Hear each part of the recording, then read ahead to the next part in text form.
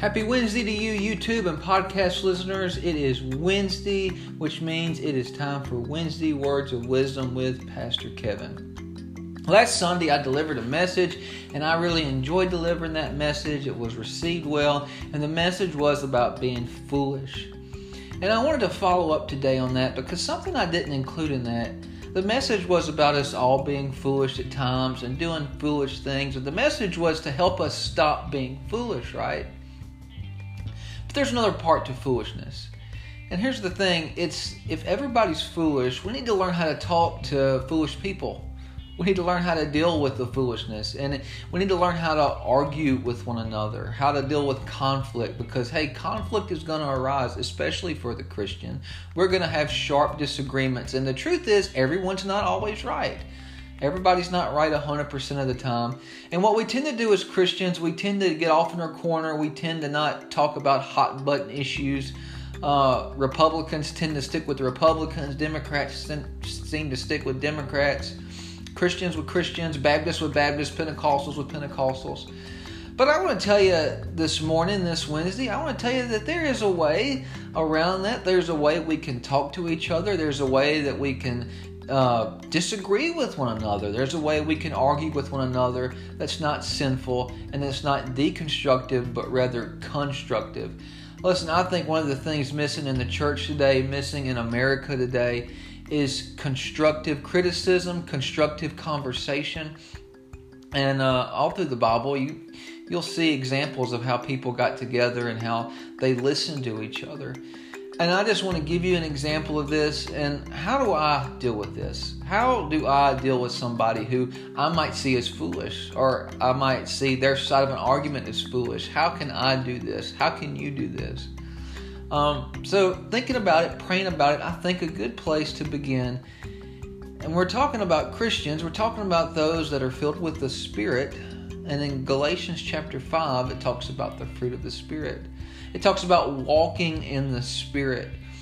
Now, if you're walking in the Spirit, that means everywhere you go, everybody you talk to, whether you're talking to an atheist, whether you're talking to a fellow believer, or whether you're talking to your wife, whether you're arguing with them, there is a right way and a wrong way to argue. So let me read what Galatians chapter 5 says about the fruit of the Spirit.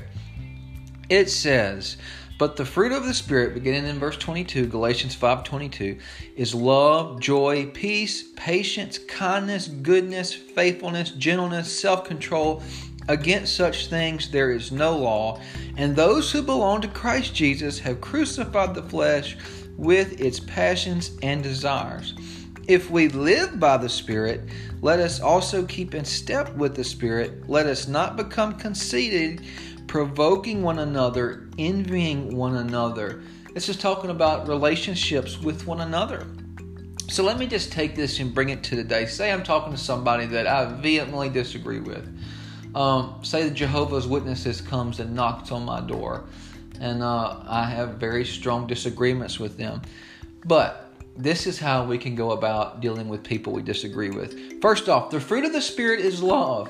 I've got the Holy Spirit in me. I know that God loved me when I didn't deserve it, so much so that He sent His Son to die for me.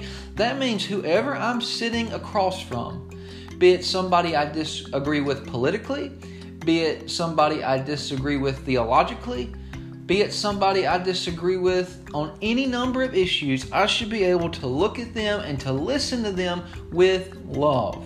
Love, love, love. If I love them, I will listen to them, and I will remember that they are loved by their Creator just like I am. Doesn't mean I have to agree with them, but I should love them, and that changes everything. Peace.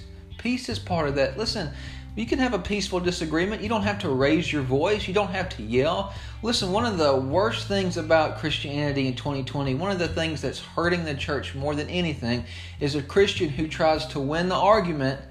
And many times we win the argument, but we lose the soul.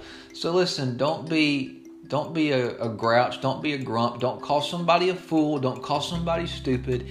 Be at peace with them. Be and love them. He also goes on, and kindness is part of this. Be kind to that person. Don't talk down to them. Don't be rude to them. Be kind to them. Show them how Christ was. and how Christ is. Be kind to them. That is the fruit of the Spirit. Goodness and faithfulness. Be good to that person or persons or people group you disagree with. Gentleness. Be gentle with them. That means just what it says. Be gentle. Here's a big one. Self-control. Hey, Christian, let me tell you, that is a tough one. It's a tough one for me. Self-control. Wrap the anger in. Hold it in. Have a little bit of self-control. Don't fly off the handle at somebody. Don't fly off the handle. Listen, understand, have patience, and look, let them make their own mind up. Present the evidence and let them make their mind up.